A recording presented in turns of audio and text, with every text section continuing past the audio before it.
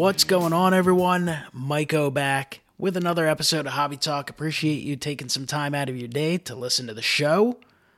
Super thrilled to be joined once again, the return of Brian Roth. Brian, what's going on, buddy? What's up, Mike? How are you, man? I'm doing all right. I appreciate you making your return to Hobby Talk. Definitely excited to chat with you. A lot of stuff going on in the hobby. A lot of stuff going on, in sports-wise as a baseball-centric show for the most part. A fellow baseball fan, I'm sure you're also thrilled at the fact that opening day is literally just days away. Finally, a full season, hopefully. I don't see any reason why we shouldn't get that, and we will definitely get into what to expect a little bit, or what our thoughts are on the 2021 Major League Baseball season.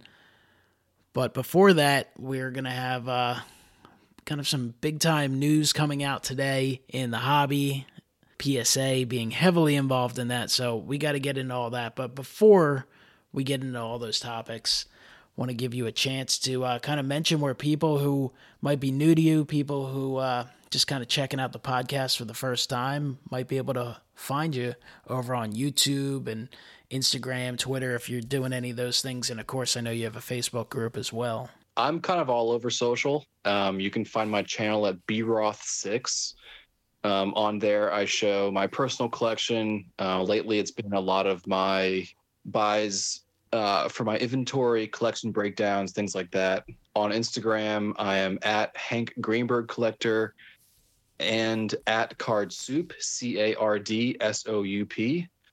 You can also look that up on Facebook and find my Facebook group, in which people get first access to my inventory when it comes in. That way, if you are part of the group, you are able to see it before it goes elsewhere on the internet.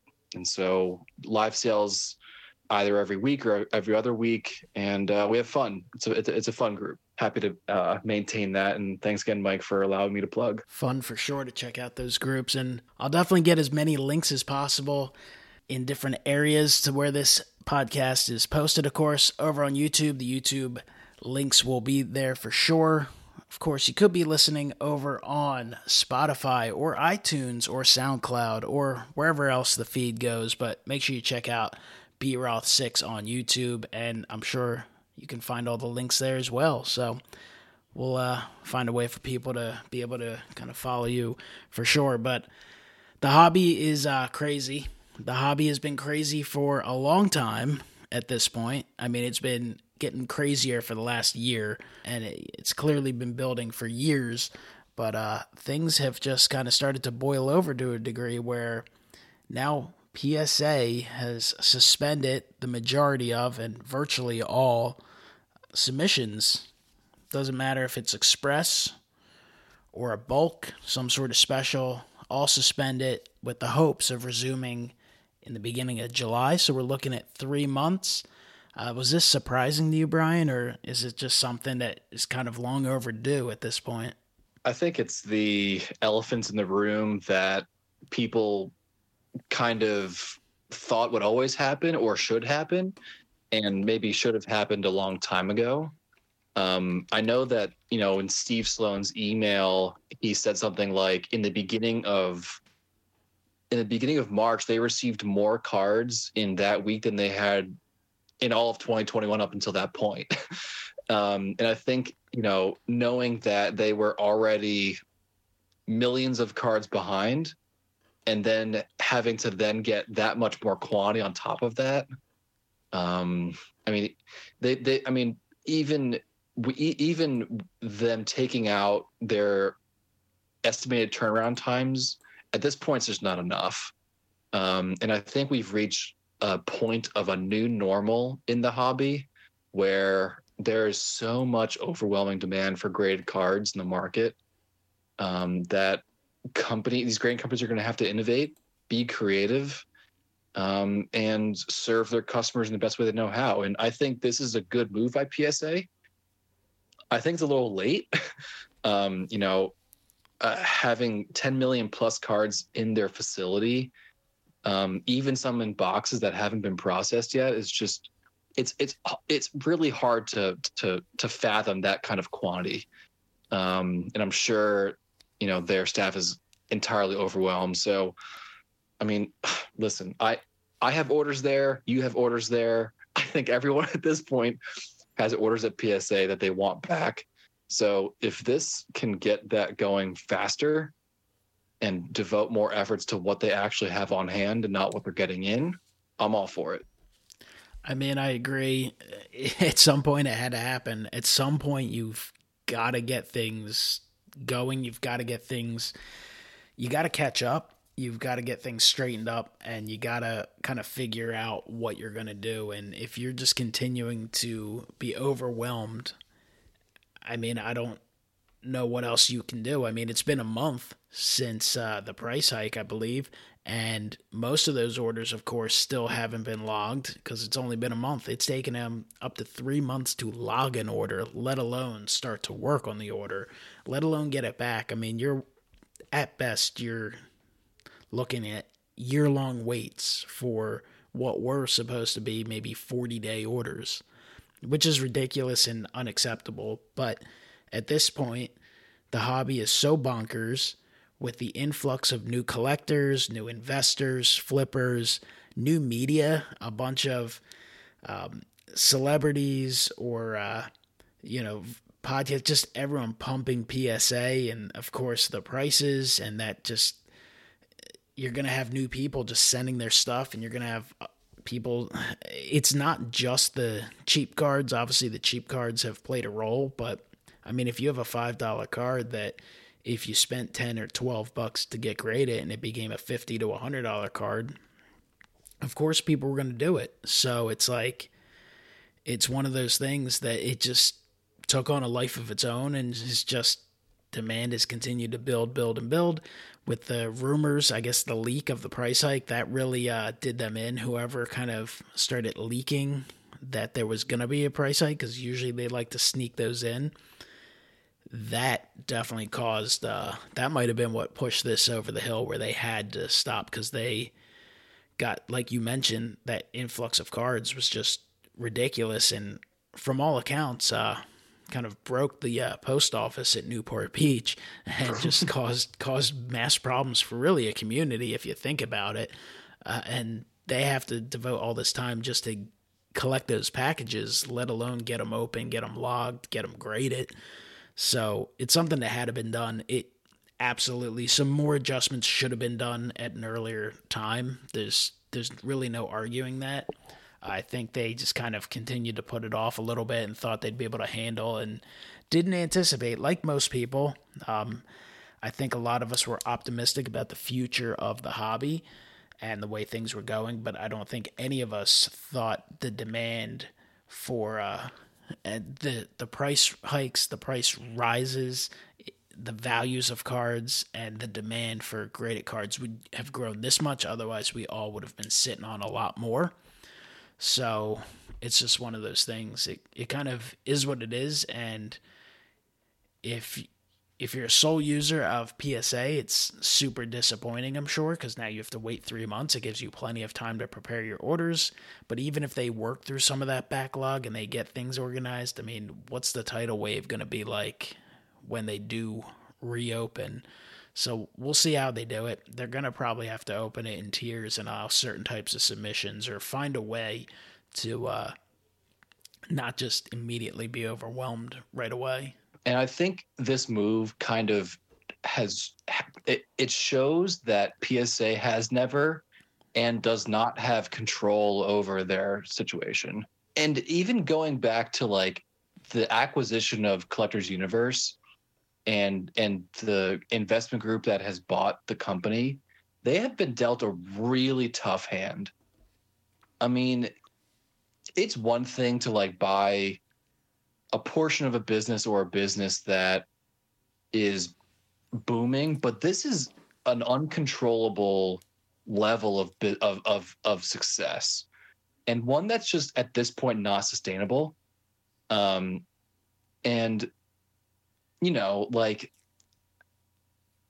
I think for all the advantages that collectors may eventually get with the leadership of Nat Turner's investment group with technology and efficiency and, you know, XYZ, et cetera, there's a huge problem with their logistics and their operations. And hopefully this has shown, this exercise really has shown them that they got to do something drastic. And it was done. They've been a reactionary company for a long time now. I mean, our mutual friend Ed has always complained and always pointed out the PSA turnaround times. And this is kind of like Ed's chicken coming to roost a little bit, you know, like the kind of I told you so. So I'm sure he's like feeling good about his position in his critique of PSA. I would agree with that. I'm sure he's feeling like, hey, I've been telling you for years. That's, if he was on here right now, that's what he would be saying. Absolutely. But it's definitely crazy.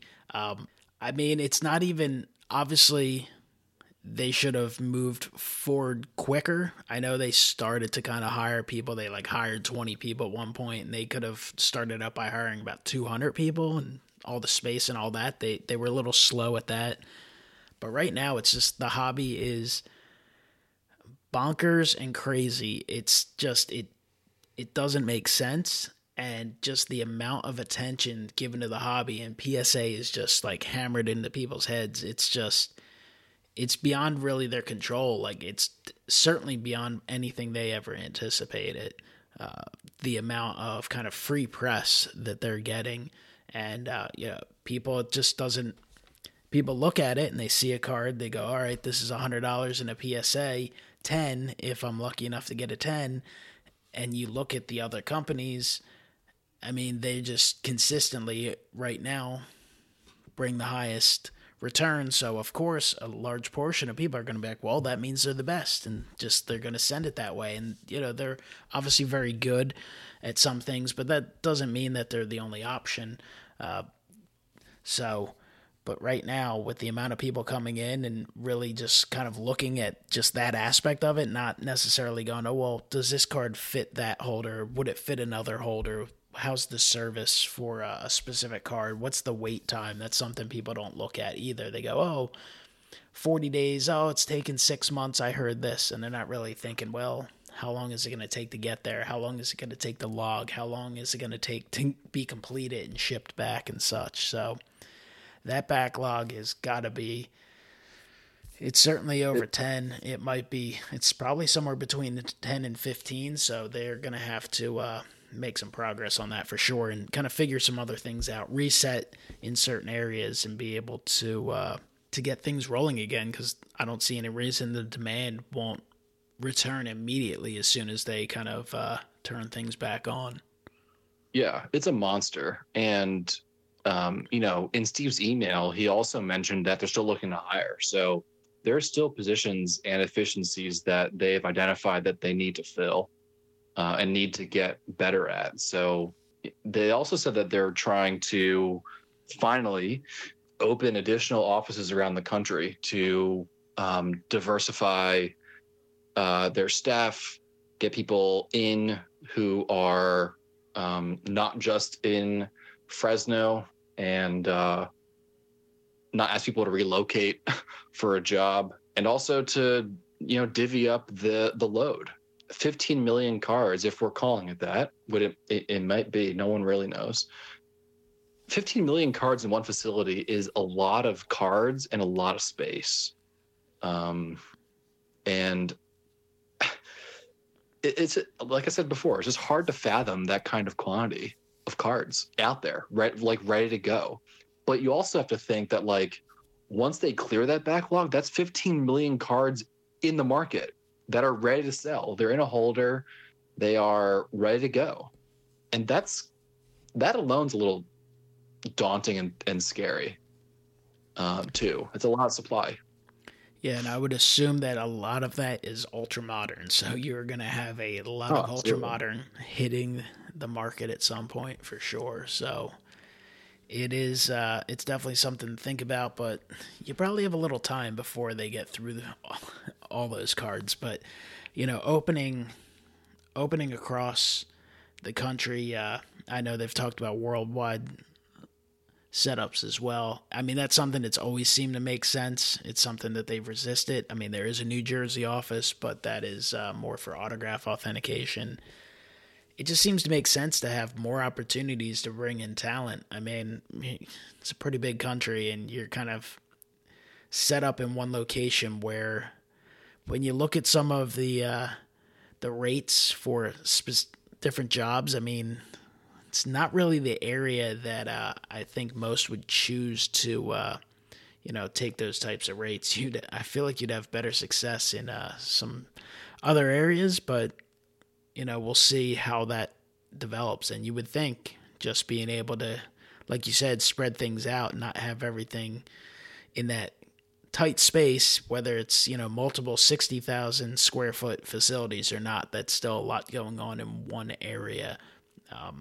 Being able to kind of spread the wealth out there a little bit seems like it would help efficiency quite a bit. Absolutely. And then with PSA, and to transition, I guess, maybe for you, maybe this is against podcast etiquette, but it opens the doors for the 4 other third-party graders that are trying to break through. And so I know that's on our docket, but Beckett's kind of not made the next step. They're still priced a little too high. They're still turning around cards very slowly. They're not checking things in. But for companies like SGC, CSG, HGA, who can meet turnaround times, who are still price efficient, and still providing a service to customers, this is really their opportunity, because back in the early days of the pandemic in March, where PSA, because of their location, could not stay open, but SGC, because of their location, could, being located in Florida, that was their short window of advantage. And when PSA kind of realized that, like, they got to get back open to get their customers back, that kind of waned a little bit, but it was already a little too late for SGC. But now PSA is not accepting these kinds of submissions for at minimum, or as long as 3 months. That's a long time. People could submit a lot of cards between now and then. And there's a lot of products coming out. I mean, obviously the baseball releases are starting to roll out. We just had Heritage, and in that time frame, we would have Series 2 baseball. We would have Gypsy Queen. We would have Topps Finest for sure, among others. A lot of smaller sets as well. And I know NBA Prism just came out, which I'm sure people want to grade as many of those as possible, especially if you're dropping $2,000 on a box. You're going to have to find a way to start to recoup those funds. And of course, we'll have football stuff start to come out. I'm sure Score's around the corner. Score, I think, usually comes out in April, sometime around the draft. So there's going to be plenty of products. The products aren't going to stop coming out, and people are continuing to rip stuff, and people want to get stuff slabbed. They want to get stuff graded, especially with the influx of new people in the hobby or people returning to the hobby. Not everyone has a keen eye or really the experience to kind of evaluate condition on their own. Same thing with people purchasing cards. So it seems like many out there are looking to purchase graded cards, just kind of to make themselves feel like they're getting what they paid for. Also to kind of help them price out a card. And the demand is just there for graded cards. So I would certainly expect SGC and CSG to both get bombarded. Of course, time will tell. We'll see. Hopefully they are ready to roll with that and fully prepared. We know SGC has expanded facilities. They've expanded the workforce. They've prepared for an onslaught. Let's hope that they are prepared for it and can continue to do things. I mean, if they can continue to roll cards out in 20 to 25 business days, that would be exceptional. CSG, we'll see. I know their bulks are 60 days. So we'll see how they handle piles and piles of stuff. I would fully expect at some point there'll be a price hike there. How quickly they're willing to do that, we'll see. But at like $8 a card for a bulk, any era, I mean, they're kind of the bargain right now. They're actually cheaper than GMA.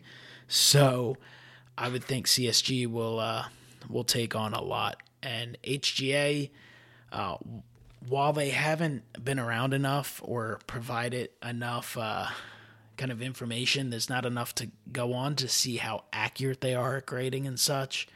They certainly have kind of taken the hobby by storm. They've gotten a lot of attention, some good, some bad for sure, but the prices of their cards have sold pretty well. The labels are pretty. People like them. The newer collectors, younger collectors really are enjoying what they're seeing. So it's really tough to get in their submissions. Granted, you can only do 5 cards, and they're only taking limited cards during their submissions right now. But, I mean, I think all these companies are vying for a spot at second place. I think everyone just considers BGS number 2. They really have been for a while. I know some will argue, well, BGS a little bigger here and there, and there's been shifts over time in terms of certain eras of cards. But I just haven't seen BGS. It feels to me, as an outsider who doesn't actively use BGS or really seek out their slabs, that they've just been like sitting in a standstill for really a couple years. I mean, the turnaround time's been just forever. I think they were like a year for bulk submissions a couple years ago at this point, or 2 years ago, it seemed like. I mean, right now, I think it's at least estimated 8+ months. I think it's like $20 for a card with no subgrades at that slowest service, and like $35 if you wanted subgrades. And then if you want a faster service, it's a lot more, and it's only like an extra couple months quicker. So I definitely think that number 2 slot is kind of up for the taking. And, you know, who's getting this extra market share with PSA kind of holding back for a few months? Time ultimately will tell, but there are other options out there for sure. I mean, and here's just like a little anecdote about HGA, and I'm not an HGA customer, but for a company that is so new into this space, for the amount of mistakes that they've had to write up a press release for so far is so bad. So bad. I mean, I don't know if you heard, but like they had a licensing problem with some of the artwork that they use for for one of their labels. And they are now potentially dealing with like a copyright lawsuit. This company, started a few months ago, and like and they're about to deal with like a lawsuit. It's just hard to believe. And it just seems like they can't stay out of their own way right now. So I do think that CSG being part of the umbrella company underneath, CGC, it really helps their brand for stability, and for long term. And I think the main complaint about CSG right now is the cosmetic appeal of their label. I've seen their slabs and their labels in person, and they're actually not that bad. And I was very close to sending an order to CSG, and I still might. I just don't have 50 cards to send for a bulk like you did, and I'm interested to see how that comes back. But for my last 2 orders, I went with SGC just because I know them, I know their process, I know their pricing, I know their turnaround time, and I think I went with like the known. But I wouldn't be opposed in the future to submitting to CSG. I was very close to doing it. Yeah, I mean, I haven't seen one in person yet. From what I've seen on video, I think they do look a little better than like that generic like promo shot you see. I will say the ones with subgrades certainly look more appealing. I'm not even like a huge subgrade guy. Like, I mean, I can appreciate them, but I've never been like, oh my gosh, I need the subgrades. I just think the blank space in the ones without the subgrades, the flip is a little taller than I think it needed to be. And like, I don't love the color green, but it is what it is. I'm sure you'd get used to it. I mean, the color red doesn't necessarily match with every card either. We're just so used to seeing PSA flips for the last 2 decades that you don't even think much of it. Even when SGC came out with the new flip, it was like there were a lot of complaints, and now it's just like it is what it is. It just, to me, I just see a card in an SGC holder, I'm like, oh, it's an SGC, so I'm used to it. To me, like the flips, I'm always cool with like the most basic looking flips as long as it's presented pretty well. I think like GMA, think what you will about their ability to grade or not grade, but like when I just see their flips, like they just look cheap. Like the font is just not good looking at all, and I think that does play a role. But I do think if people get used to CSG, those flips, I think eventually that won't be as big of an issue. And the amount of conversation that goes on about the flips, and yes, the eye appeal is important, and everyone's going to have something that appeals to them. But HGA getting a lot of positive press outside of the mislabeled cards and such, and their issues with some of the artwork, which of course, yes, I have seen.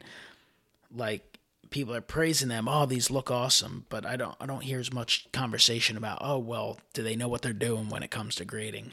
Like you said, with CSG being under a company that has, done great with paper currency grading and comic book grading and coin grading and all these other aspects in the grading world, I do think helps them in taking on a few former Beckett employees. I think obviously gives them a lot of experience as well. So I do expect them to be very good, and I kind of look forward to see how they do grow. Yeah, the one thing that I was thinking about with the CSG holder is it looks like it's built for a modern card, 2.5 by 3.5.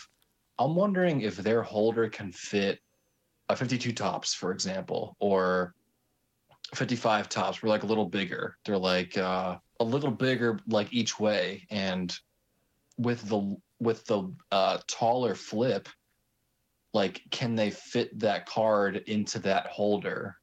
I haven't seen a vintage card from that era in the holder, and maybe I need to like look a little harder. But to me, it doesn't seem like there's space to put a bigger card in there. There hasn't been a ton of stuff that's come to market. I think the oldest, like a 60 mantle is like one of the older cards I've seen, which obviously is more of a standard size, so it doesn't run into that issue. But definitely a question to kind of look into and see how things are. I would hope that they had that planned out ahead of time. I know they're still tinkering. I believe they're still working on a thicker holder for relic cards and such, and I know SGC is still in that process as well. I think they have one that's a little thicker, but they're working on like a really thick one as we speak. So that's definitely, like, these other companies, they do need to come around with some of that. Obviously Beckett is probably right now, if the place is open, they're the place to go with thicker cards, but I'm sure everyone will, of course, adjust in time. Yeah. And, and while we were just talking, I looked up on eBay, and there are 52 tops in CSG holders, so they do fit. I will say, though, that I don't think they have the appeal that like they do in a PSA or an SGC holder. It just does not look appealing to me. So I think there's something to be said there about like how a card can present in a graded hold, like in a holder. And I think there is a level of importance that consumers dedicate toward that. Well, a holder that certainly looks great in vintage, pre-war, and a lot of modern cards. It's not necessarily the best holder for every card. I don't love them with black bordered cards personally, but SGC, the tuxing up your cards. What are your thoughts on kind of the way things are going with them right now? Obviously, turnaround times have been amazing for the last several weeks. We'll see how much influx comes in with, one less option, the most popular option being off the table for a little while. But they've certainly been pretty consistent over the years with grading. It's something that, again, you kind of have to decide what you're doing. Are you most worried about how your card will present and how it will look? Are you more worried about how it is graded, how fairly and accurately it's graded? Or are you worried about immediate market value? There's a lot of factors, but kind of what are your thoughts right now with SGC and their kind of going for it for their second big opportunity in the last 12 months? Well, one of the main reasons why I selected them for my last two orders is the opportunity cost. You can't turn down an opportunity to get your card graded and pay. Well, I'll just say this. I paid as much as I paid for my economy orders at PSA, and I don't have any economy orders back from PSA. And I expect to get both SGC orders back next month. And it's nearly March 31st, and I expect them both to be back in April. And I think there is an advantage to being like, hey, I have this graded card, depending on what it is. And if your object is to sell that card, which mine would be for, these two orders, like, here it is. I have it. I can do what I want with this. I can choose not to sell it now, or I can sell it now.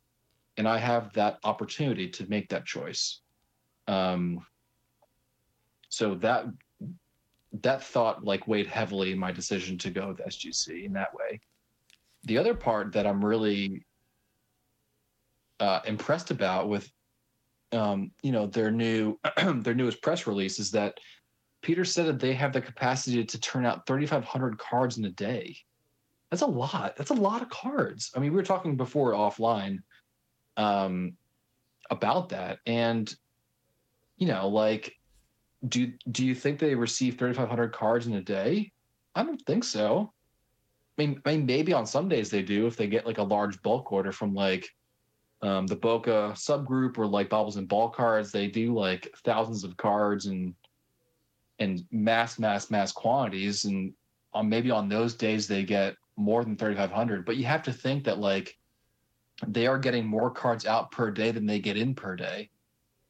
And as long as they can keep that efficiency, I don't know how often, I don't know, how long that's sustainable for, but I mean, even if their turnaround time goes from 2 to 3 weeks to 3 to 4 or 4 to 5, that's still very acceptable. There was a time in the summer where there were people not getting their cards back for 3 to 4 months.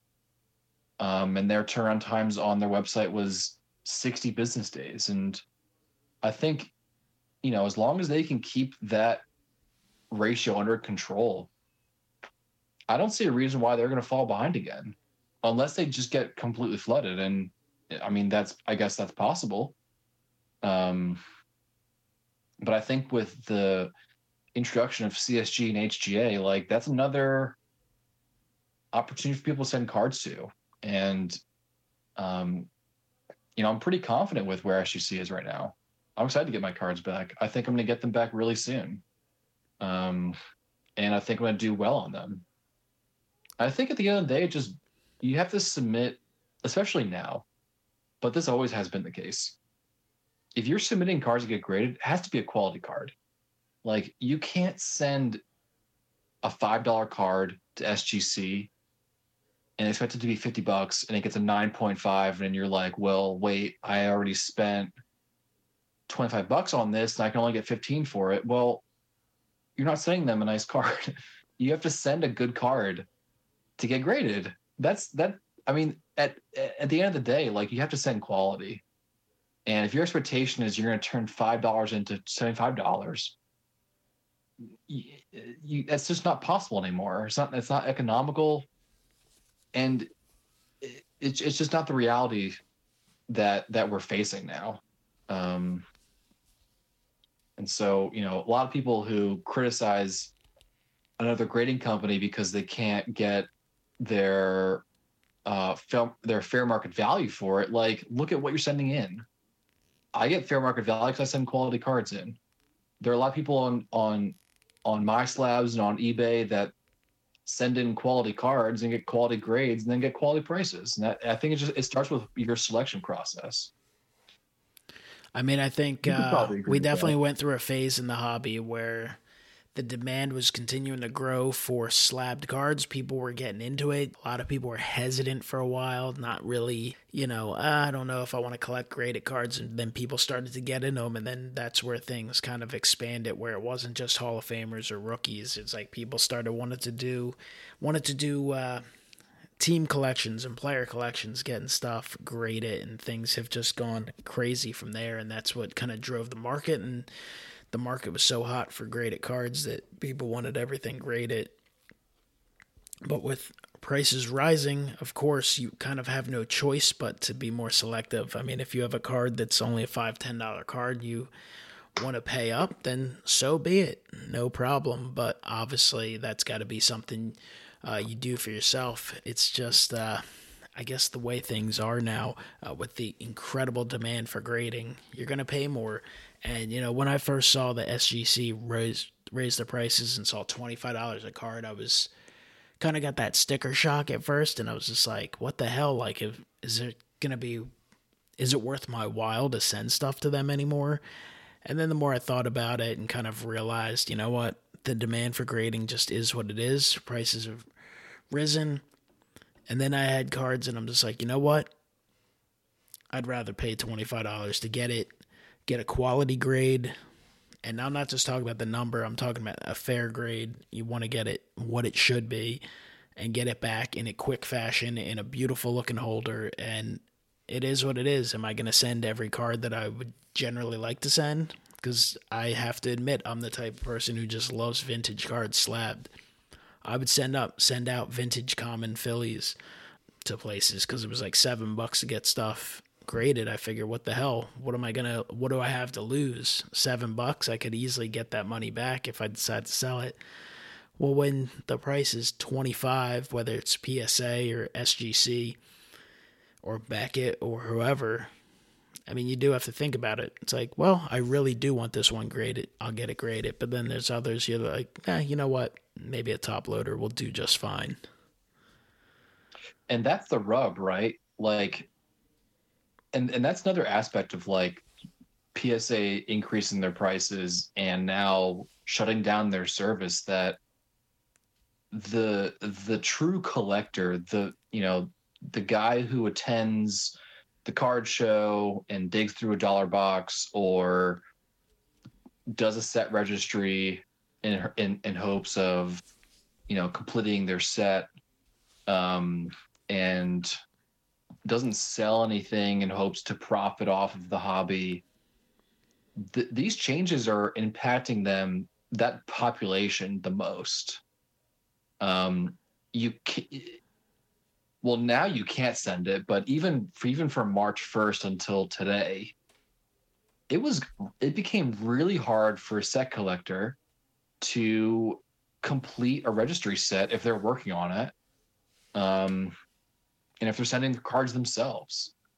And now they can't send those cards. And if they do, come July 1st, they're going to wait a year. And that's just not appealing to a lot of people, especially a collector who wants to have their cards back. Well, I remember John Mangini subbed cards to SGC, and he was so frustrated with their turnaround times when they were really struggling to just get his cards back in his hands, because he doesn't like them leaving. He wanted some reholders done. He wanted some other stuff graded. But the fact that they were outside of his possession for, 3-4 months was not acceptable to him. He wanted his stuff back. And he's a true collector. He doesn't sell cards to fund other parts of his hobby. He buys stuff and he holds it for forever. He was pretty displeased with his SGC experience, but I think that illustrates how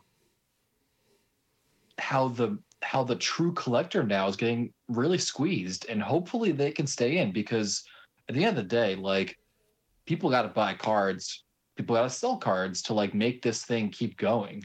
People got to open packs, and the true collector is the one, is like the end user, right? Like, it's not me who gets a card in one day and sells it another day. I enable collectors to buy their cards, because without me, they don't have a channel to do that, or people like me, they don't have a channel to do that. But without the end user, without the collector, that card just bounces around and doesn't have a home until it reaches that person's hands. And so I think it's important to keep the true collector's best interest at heart. And I hope that these grading companies and, et cetera, are doing that, because if we ostracize them, then it's going to spell the end for the hobby really fast. No doubt. And I definitely want to give SGC credit for eliminating that backlog and kind of seeing, you know what, they talked a big game and they got behind. There's no denying that. Obviously, they've self-admitted that. They got behind. They got more stuff in than they could handle last year. They've made changes to hopefully avoid that happening again, and definitely look forward to seeing them succeed. That's definitely something that, you turning down some business for a while, and kind of, they never stopped accepting submissions. That's something that I feel like a lot of people have put out there. They just weren't doing bulk submissions. They weren't doing bulk pricing. You could send them 500 cards if you wanted to. It was just going to be full price, which obviously was discouraging people from doing business with them at the time. But they knew that they had to fix a problem rather than just let it go on for a year or two or three. So I give them a ton of credit for that, and I certainly look forward to some of the submissions I have out right now. Right now I have submissions out with everybody except for BGS, and I have no expectations of getting my PSA ones back for at least a few more months, and these are cards that I've been waiting on for 6, 7, 8 months already. CSG, definitely expecting like maybe by May. And SGC, I'm feeling pretty optimistic that, 2-3 weeks I could see something back. And HGA, who knows? You don't really get an update from them, but we'll see. I'm just hoping that they are graded accurately and none have to go back for new labels, which is a common problem with grading. Definitely want to make that clear as well. I've done a lot of business with PSA over the years, and I constantly have to go through that process of getting cards reholdered, labels fixed. But obviously that happens from time to time. But when you're a brand new company and you're doing some custom labels, it's definitely going to stand out a little more, and you kind of have more to lose at that point. So it is a little concerning. Hopefully that will be fixed. SGC, I've had very little. I think I've only had to have like 3 cards ever, the flips fixed. So they've actually been very, very good at that, very thorough. But there are a lot of options out there, and I guess that's one of the points I wanted to make. For a period of time as a collector, I got into the grading and I got stuck in that PSA tunnel vision, which I can tell you right now, the majority of the hobby appears to be in. And I'm not saying anything anti-PSA. I enjoy their holders. I actually, from a feel perspective, just grabbing it in the hand, the PSA holder is probably my favorite. They have those sleek, light holders. But I do love the look of SGC as well. So PSA, SGC, they're my 2 favorite holders for sure. I like their flips. But eventually you got to branch out and realize like there are other options, and some are better than others. SGC is probably the better option for a pre-war card. PSA might look better for others, or if you're doing a set registry, clearly they're the number one, probably the only choice for that. Some thicker cards might be better in BGS. I don't love the BGS holder. Obviously, some people do. I expect CSG to do a great job. I can't say that conclusively yet because I haven't gotten anything back from them, and I haven't even seen or held one of their holders in my hand. HGA look great, but what kind of history do they have to tell you that they are experts in grading? They might know cards. Are they experts?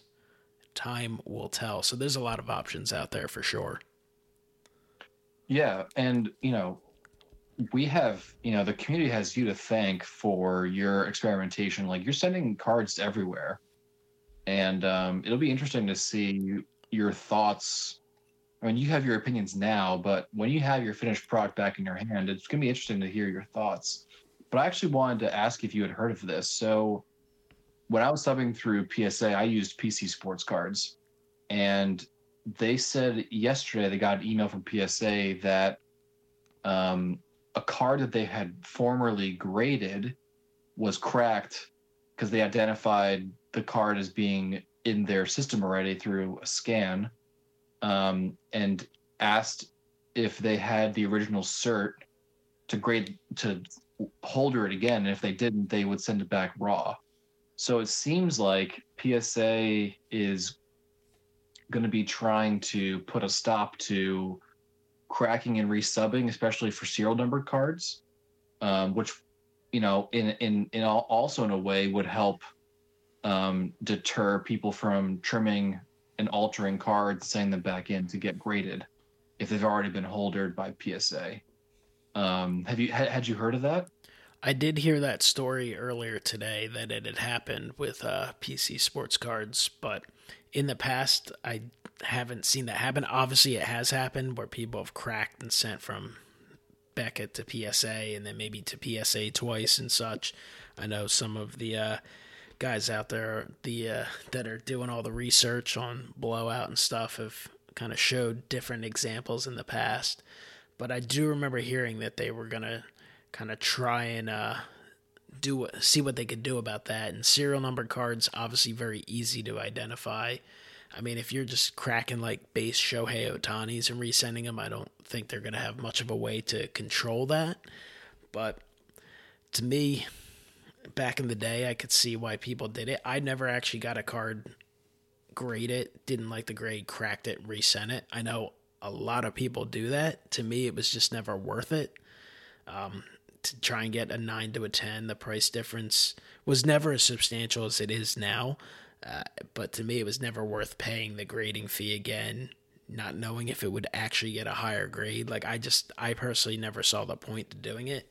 Certainly, if you had a much more expensive card and it was that big of a difference, I could see it. But I think it's probably good that PSA start doing it. It kind of saves a lot of time, and it saves from people having more opportunities to kind of try and pull a fast one and correct potential problems as well, like you said.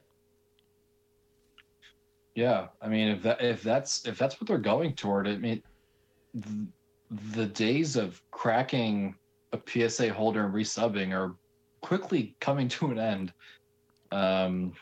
And I think that's an interesting aspect that people, take advantage of. And if they're cracking down on that, it's a lot of cards that they won't have to deal with again. So, yeah, and I mean, I get it. The high price cards, I mean, I feel like you should have a pretty good idea with.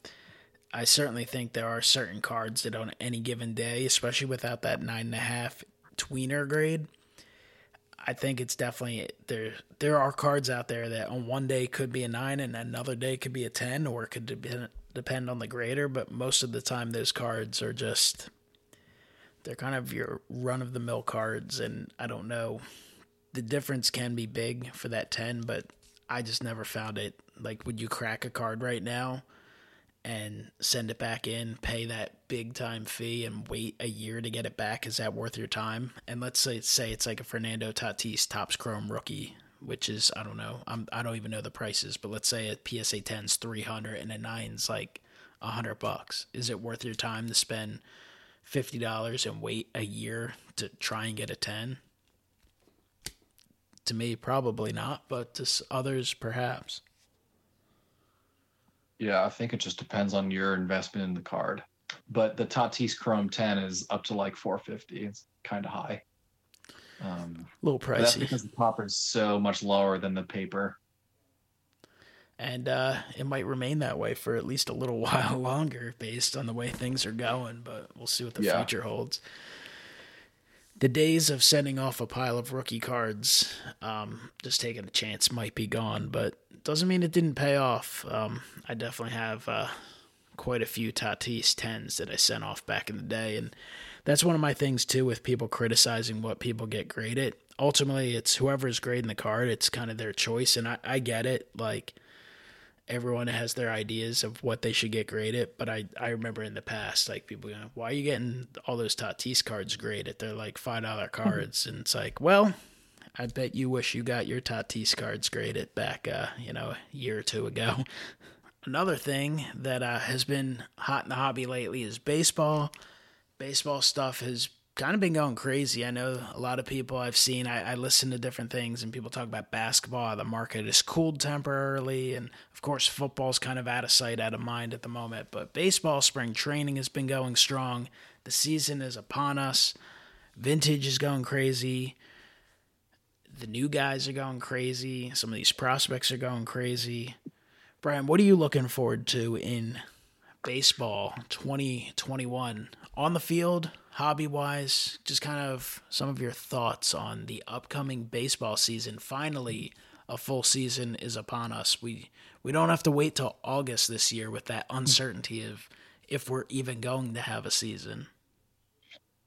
I mean, I think the emergence of so much young talent in the game is so exciting.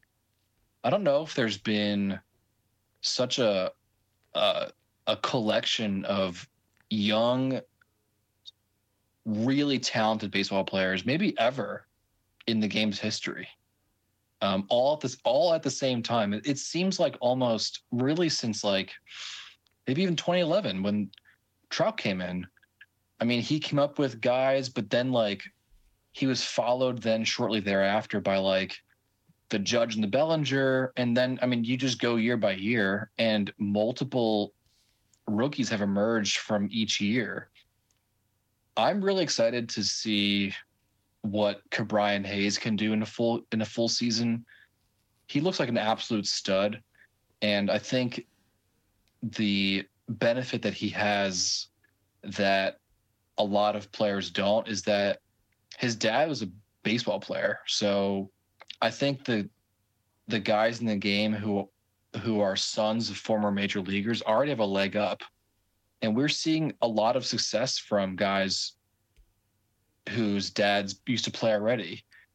And I think it kind of just makes sense, right? Like, they grew up around baseball. They have watched their dads play. They're probably in clubhouses back in the day, and just have absorbed so much baseball knowledge and have played for so long already that they just have more experience, even as a young player, than others do. And so I'm really excited to see Ke'Bryan Hayes. Excited to see him Bohm in a full year if he can continue, hitting at the clip that he did last year. Dylan Carlson's an exciting player. I think Kelenic will be called up in April. So, unfortunately, as a Mets fan, I'd love to have him in our outfield, but Brody had some other thoughts. That's definitely probably a move you wish you could take back, I'm sure. Yeah, I mean, having Cano and Edwin Diaz, it's a pretty rough trade for the Mets. So, it's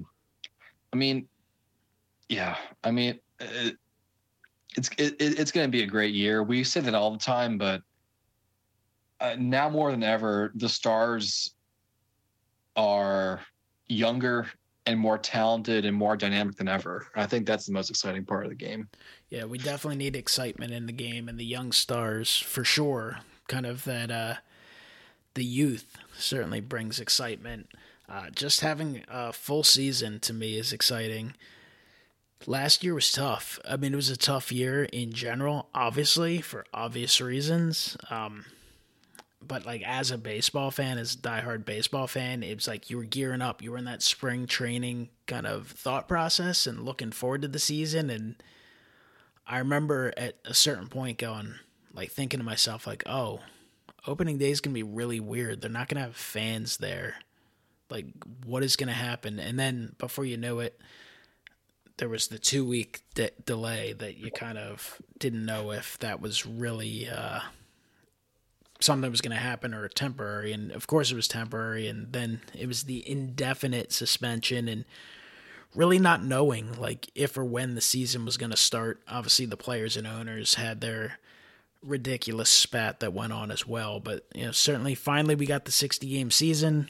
I was thrilled to have any type of season, enjoyed the postseason, but like knowing we have a full year to me is really exciting for many reasons. Just to be able to, as a Phillies fan, being able to count on coming home and watching a game every night. I mean, I think that's important. I think that's something that's one of the best aspects of baseball. When I hear people complain about the length of a baseball season, I'm like, oh, you're not a baseball fan, are you? Yeah, that's what I thought. You're kind of like a take it or leave it. Like for me, I personally could care less if hockey season were 10 games or 200 games because I just don't follow a lot of hockey personally, but that's just me.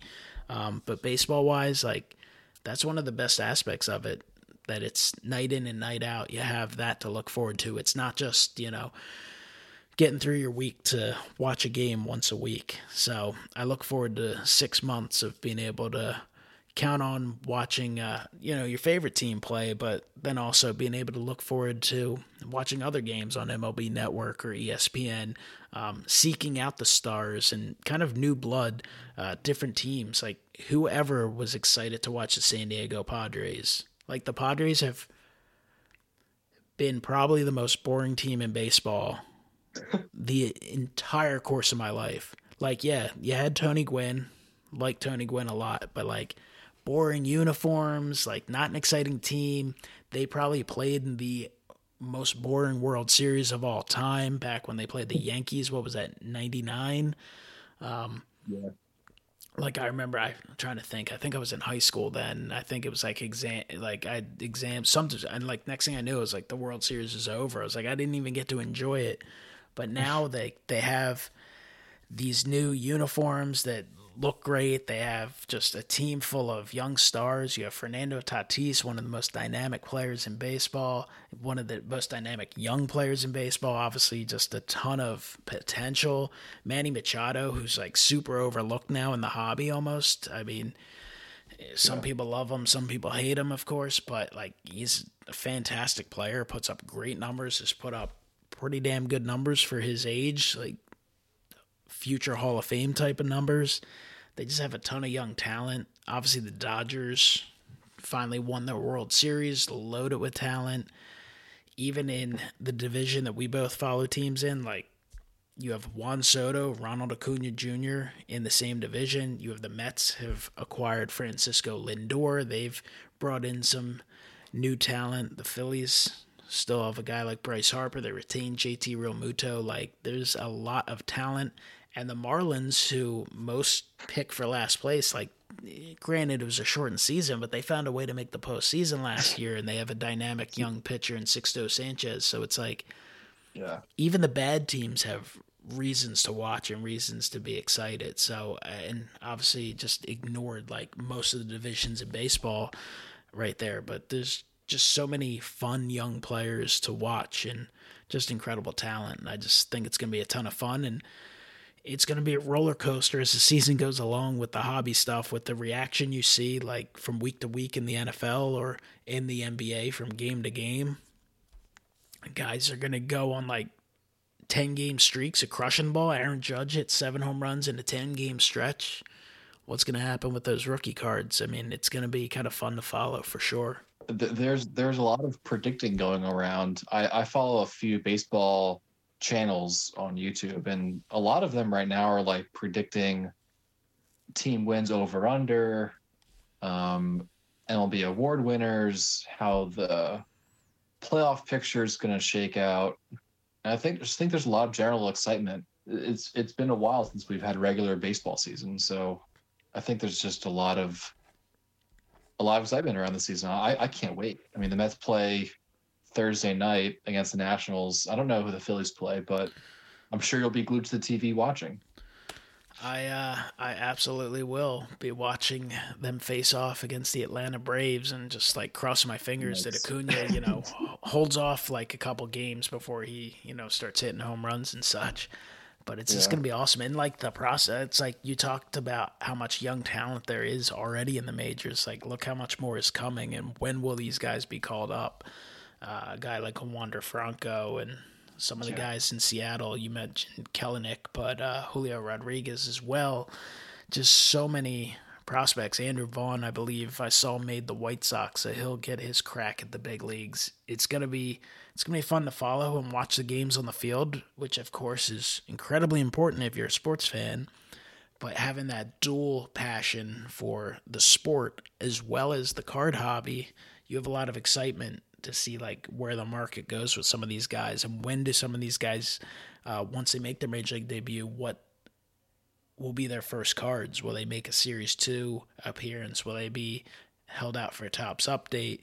Obviously, some of it depends on when you come up and which guys will bounce back. Does a Yordan Alvarez kind of come back and hit 30, 40 home runs after hitting one home run last year, of course, due to injury and a shortened season? Like, there's just so many storylines to follow. This and also like Christian Yelich. Like, don't forget that like 2 and 3 years ago he won MVP, and then in 19 he should have won the MVP. I think he outperformed Bellinger, for the entire stretch of the season. But this is a guy who like has come off the two best years of his career, and last year didn't find it. But through all of that, he still hit the ball hard. He still made contact. He just struck out a lot.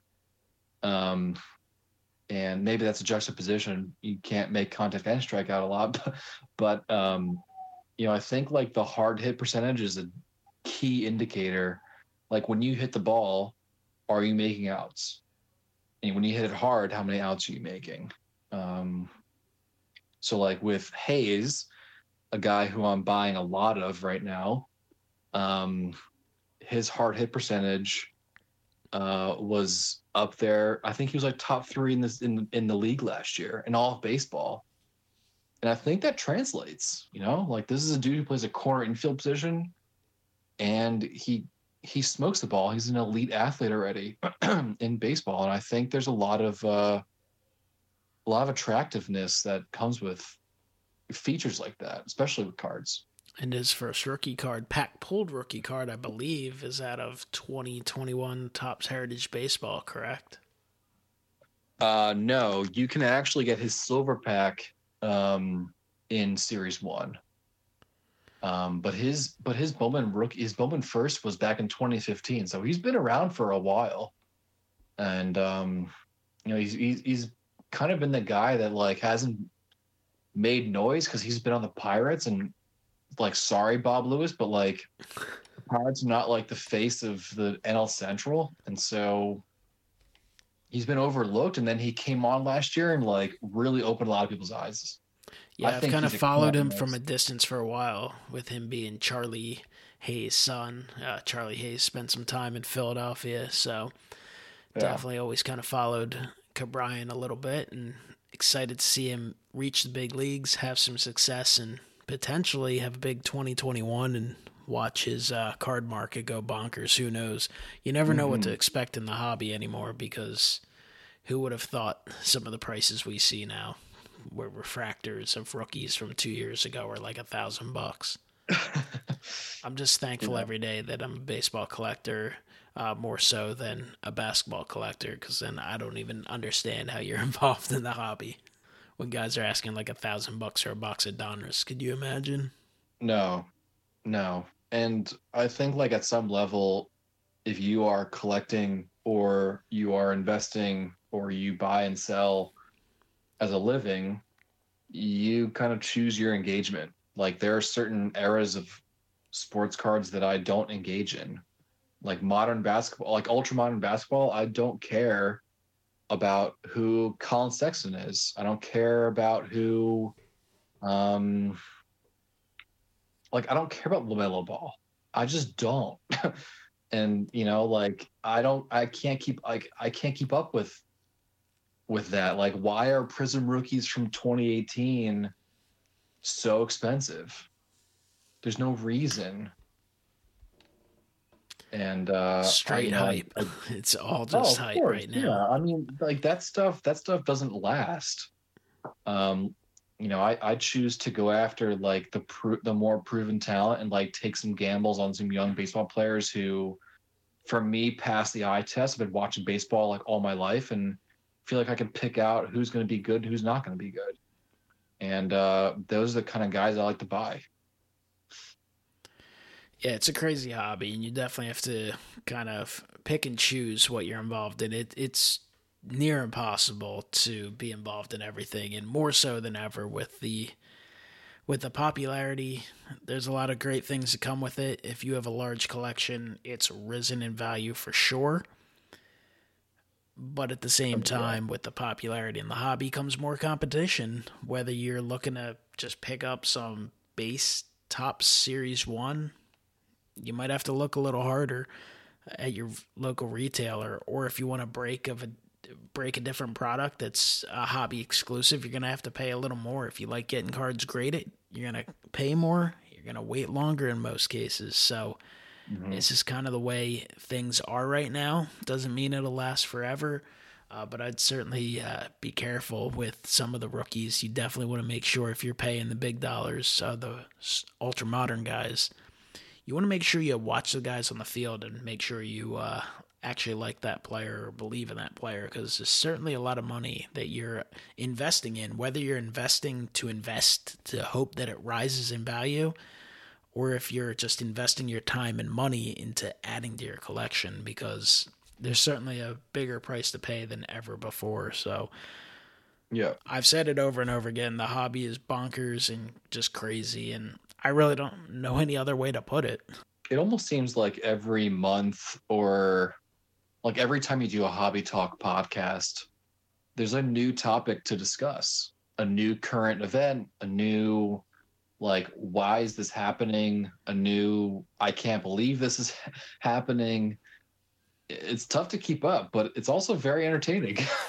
I mean, there's never a dull moment in this hobby anymore. I mean, there's just always something going on. There's either someone grading is closing down shop for a period of time, or prices are spiking on someone else to some exponential level, or there's always something. But it's been a fun chat. Brian, appreciate you taking some time to hang out, talk a little bit about the PSA news, provide some thoughts on that, some of the other options potentially for grading, and just you also have to look at that too. You don't have to get everything graded. I know it's kind of fun to grade. It can become addicting to grade stuff, but sometimes a top loader works just fine. Sometimes a nice magnetic works for certain cards. So a lot of ways to collect and enjoy the hobby, but there are options to get stuff graded. And, if you're diehard PSA, hold off and wait a few months.